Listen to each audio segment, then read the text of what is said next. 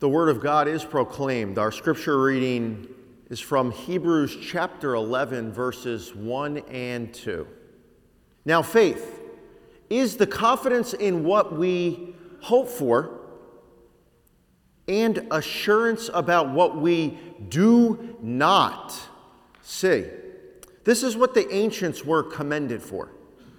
Our second passage is from John chapter 20, verses 24 through 30. Now Thomas, one of the 12, was not with the disciples when Jesus came. So the other disciples told him, "We have seen the Lord." But he said to them, and think about what he's saying. It's easy to just read it and zone out. Think about what he's actually saying.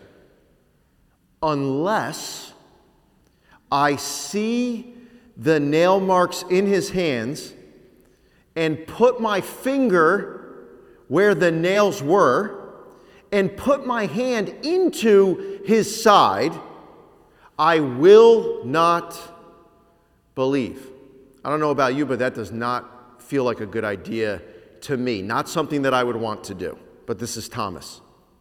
A week later, his disciples were in the house again, and Thomas was with them. This time, Thomas was with them, the disciples. Though the doors were locked, Jesus came and stood among them and said, "Peace be with you." Then he said to Thomas, "Put your finger here. See my hands? Put your finger here and put it in my side. Stop doubting and believe." Thomas said to him, "My Lord and my God." Then Jesus told him, "Because you have seen me, you have believed. Blessed are those who have not seen, yet have believed." Jesus performed many other signs in the presence of his disciples, which are not recorded in this book. The title of our message this morning is Hope for the Doubter. You may have had a conversation like the one I'm about to relay to you, because I think that it's a pretty typical conversation. I remember moving to my new place in Pennsylvania, and one of my neighbors invited me over for dinner. And I always have a hard time not talking about God when I'm with new people, but I was trying to be friendly and not bring up the Lord. And I did a really good job throughout dinner, and then dinner ended, and I was alone with my neighbor. His wife took the kids up, and I said, "Tell me your thoughts about God." Pretty threatening question from a pastor, right? And he told me that he was raised believing in God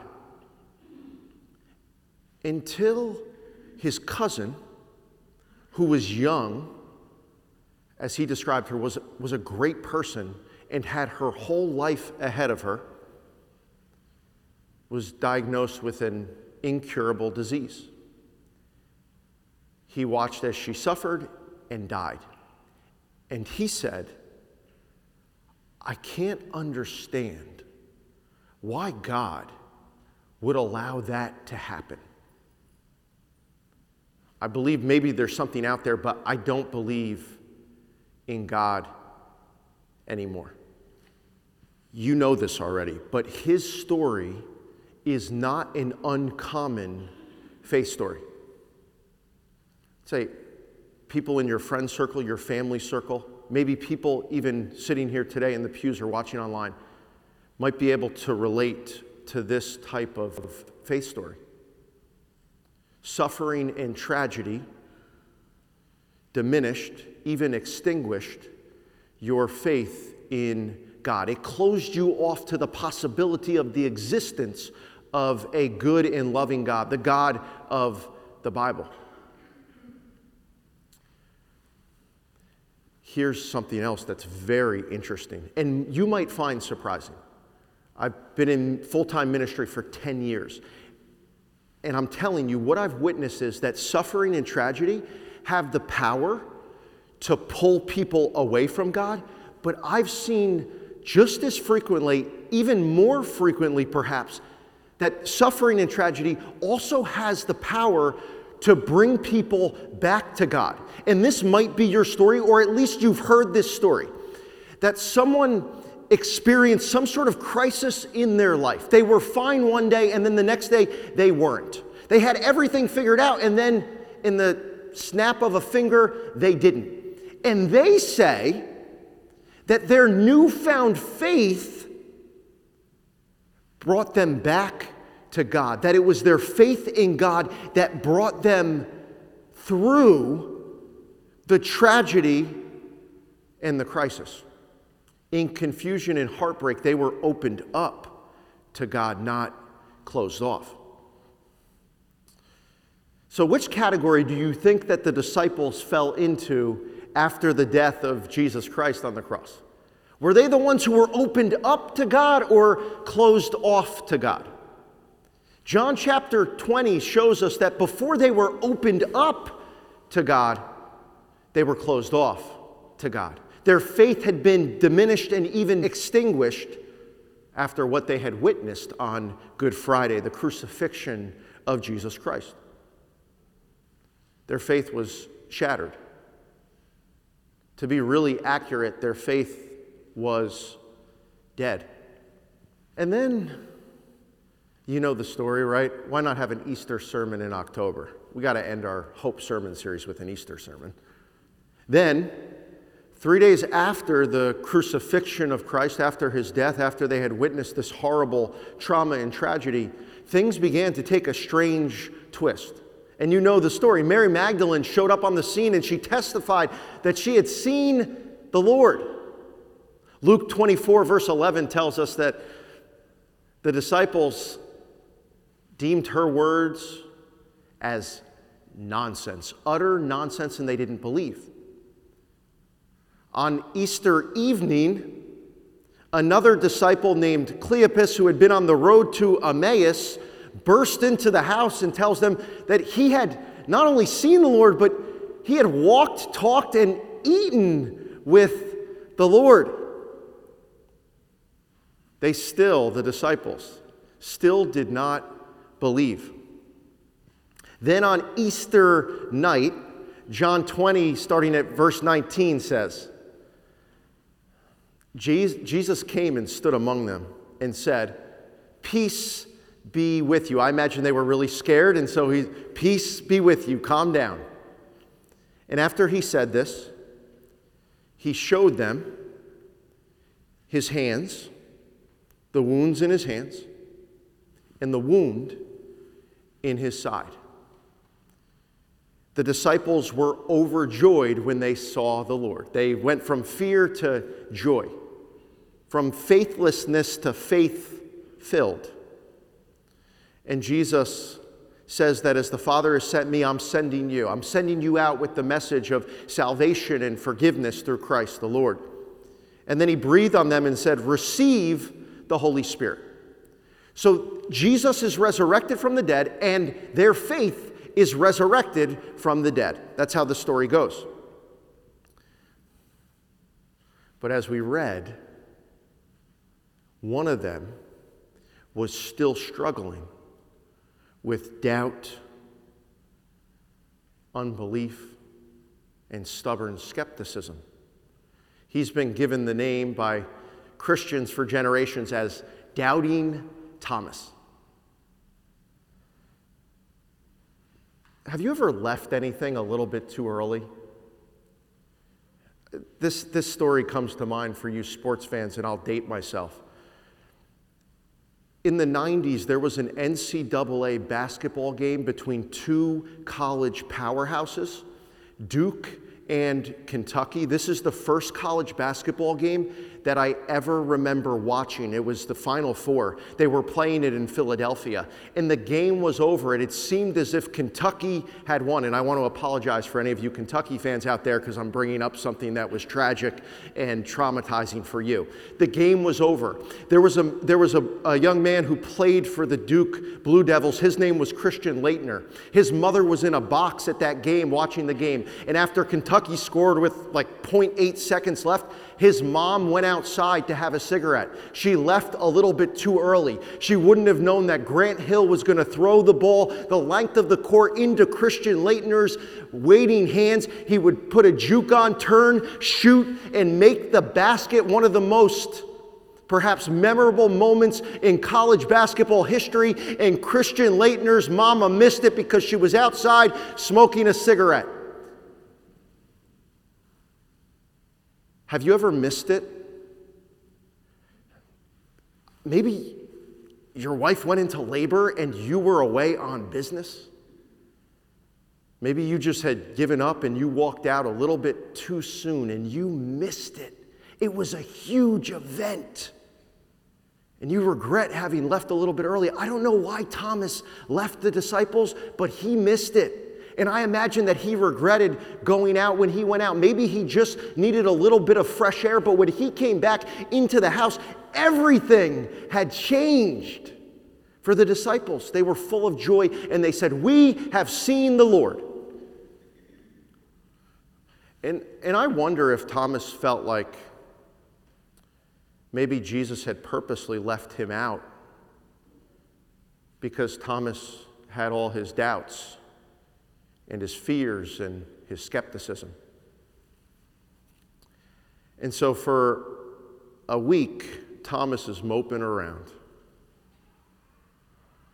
Unless I see the hands and put my fingers in those wounds, I will not believe. Unless I put my hand in his side, I will not believe. Unless God does this thing, unless God passes my test, then God cannot be real. And by the way, he's putting God to the test, and it's a test that Thomas the doubter must have thought was impossible. So at this point in the story, Thomas is obstinate.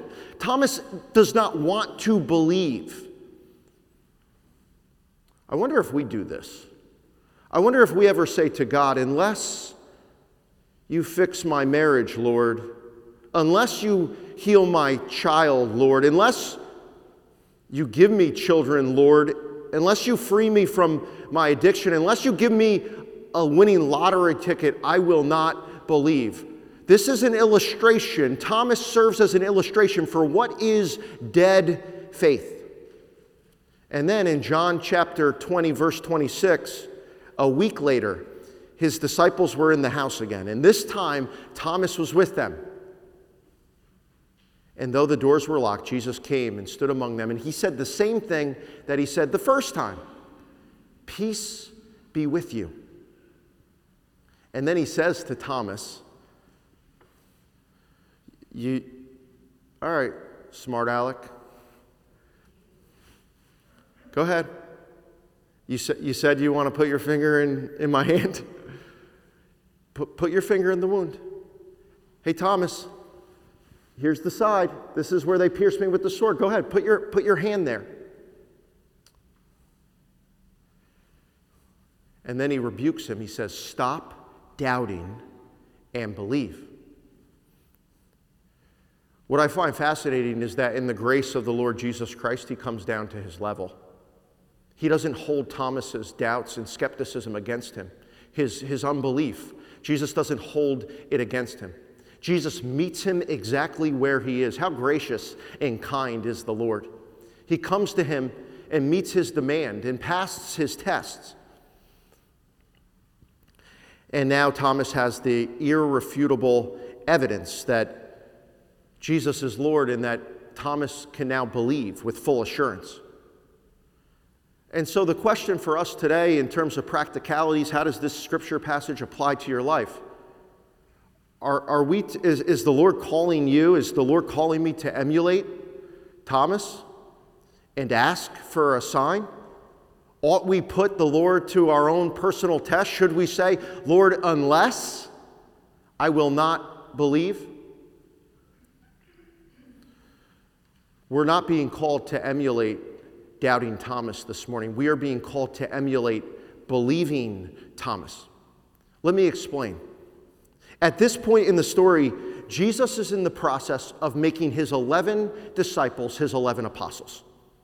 In order to be an apostle, in order to be one of the early leaders of the church, someone who is a messenger, someone who would be sent out to the ends of the earth with the message of resurrection, the way God set it up is that the apostles had to witness the resurrection.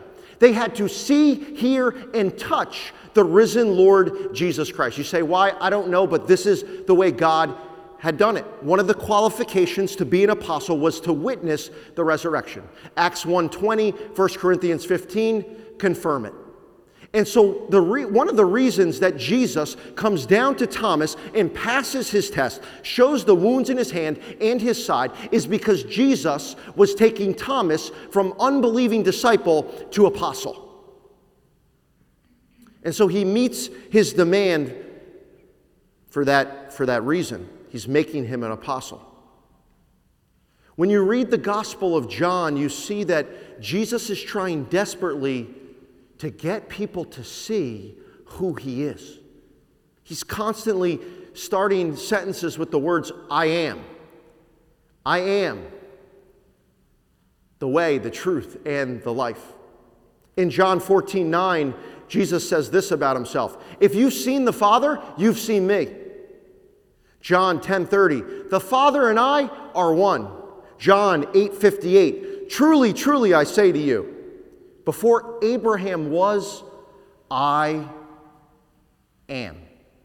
The reason that phrase, I am, is so important is because Jesus was referring to the same name that God had called himself to Moses in that burning bush experience. When Moses said to the Lord God Almighty, when the Israelites ask, what God is sending me? What shall I say to them? And the Lord answers, I am who I am. The entire gospel is about getting people to see who Jesus really is. And the entire book of John leads up to this moment. During my week of study, this is one thing that surprised me. When I thought about the Gospel of John, I thought that perhaps the climax, the pinnacle, was the raising of Lazarus. Maybe it was the raising of Jesus, right? The resurrection of Jesus Christ the Lord. What all the commentators and scholars said was that this passage is actually the climax of the book. That the whole book was leading to this scene with doubting Thomas. Why? Because it's in this scene that doubting Thomas becomes the first person in all the Gospels to see, to get, and to say who Jesus really is. He gets it and he says it, and he says these words, and he's the first one to ever call Jesus Christ this name, my Lord and my God. He's the first one to call Jesus God. When Christ appeared to the 10 other disciples and they rejoiced, none of them claimed that Jesus was God. It was doubting Thomas who became believing Thomas, who made the ultimate expression of faith. The expression of faith that if you make, you are a Christian. You say it. You get it. Jesus is God. He is the great I am, creator of heaven and earth, sustainer of all things, ruler of all, eternal God, all powerful, all loving, with no beginning and no end, Jesus, my Lord and my God. And this is not just a theological statement. Thomas is saying something profound about the Trinity. Sure, we can get into the Trinity, but what he says is my Lord and my God. It's personal. He's saying, Jesus, you're God over me. Jesus, you're the God whose feet I bow out. Jesus, you're the God whose worthy of following and living for. It's a personal expression of faith. When we read the story of doubting Thomas, you don't need to call for more evidence. Jesus proved who he was on the cross and through the resurrection. We have all the proof we need.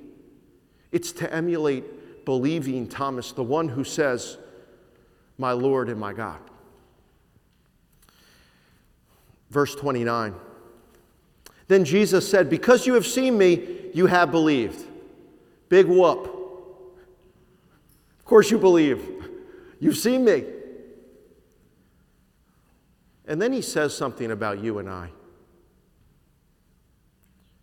He says, "You're the blessed. You know, you're blessed. Blessed are you because you haven't seen and you do believe."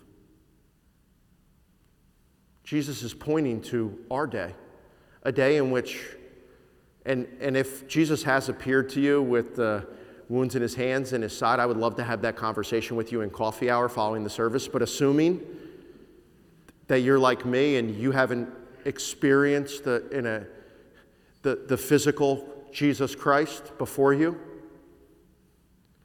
he points to us and says that we're the blessed. We haven't seen it, yet we believe.